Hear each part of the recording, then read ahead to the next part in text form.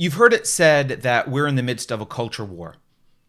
If you think of Western culture as simply a bunch of arbitrary preferences for things like food or art or music, or ceremony or tradition, then it might be kind of hard to find the motivation to fight or care.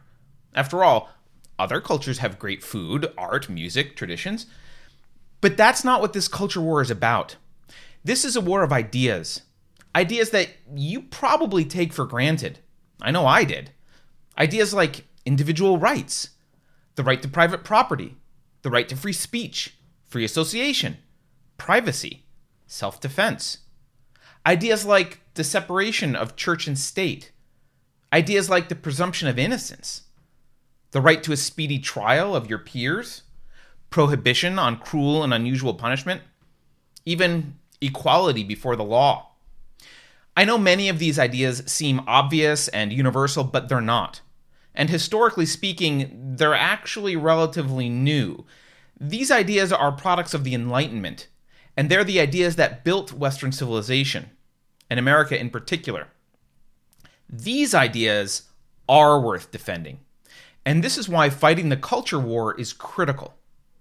I spent the last 20 years as a tech entrepreneur and investor in Silicon Valley. And during that time, it was easy for me to focus on business and technology while ignoring the cultural decay around me. But as a father, thinking about the world his child will inherit, it's impossible to ignore anymore. Loss of the ideas that founded the West would be devastating. More devastating than climate change or robot overlords or whatever other apocalyptic nightmare so-called thought leaders from Silicon Valley can conjure up. Abandoning Enlightenment values in the modern technological age doesn't mean a return to the Dark Ages.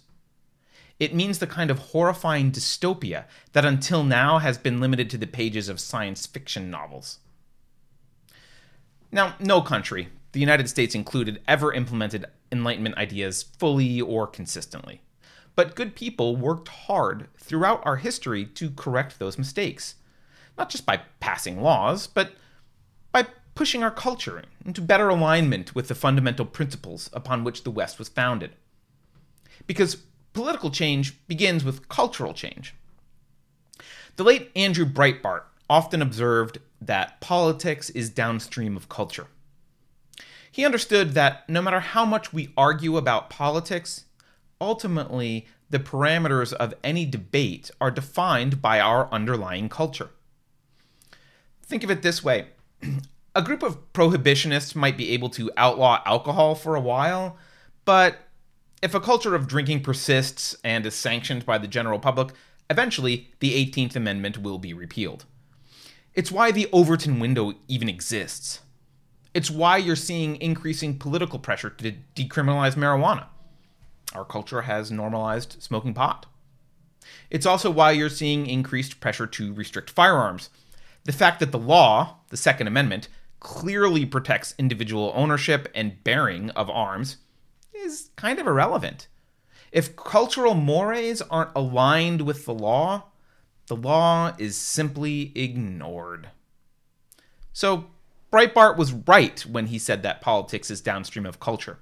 And that's why, instead of focusing on politics at Unsafe Space, we focus on culture, and occasionally on philosophy, which is upstream from culture. We're committed to creating a culture that fully respects the freedom of speech, viscerally understands the distinction between the initiation of speech and the initiation of force, and upholds reason as the only valid tool of cognition, rejecting arguments based on feelings or faith or force. Some of our videos are straight-up monologues analyzing current events from this perspective.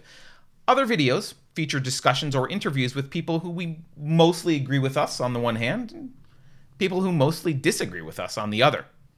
We've interviewed Christian theologians like Dr. J.R. Miller and atheist evolutionary biologists like Dr. Colin Wright, and controversial artists like Bosch Fawston, winner of the 2015 Draw Muhammad contest and target of a Muslim terrorist attack. We've spoken with men's rights advocates like Tom Golden and radical feminists like Megan Murphy. We're not afraid of hearing other ideas, good or bad, because we don't believe that the truth is fragile so long as it's guarded by a rational mind. In addition to our videos, you can also listen to our podcast by searching for Unsafe Space on your favorite podcast app. And you can read written analyses on the Unsafe Space Medium publication or by going to unsafespace.com. Also, be sure to join us every Thursday at 11 a.m. Pacific. That's when former social justice warrior Carrie Smith hosts a live show called Deprogrammed, which is dedicated to unraveling the toxic ideology behind the social justice movement. Help us fight the culture war to defend Western civilization by subscribing to and sharing Unsafe Space content, or by going to unsafespace.com to support our work. Thanks. Malone LeVay.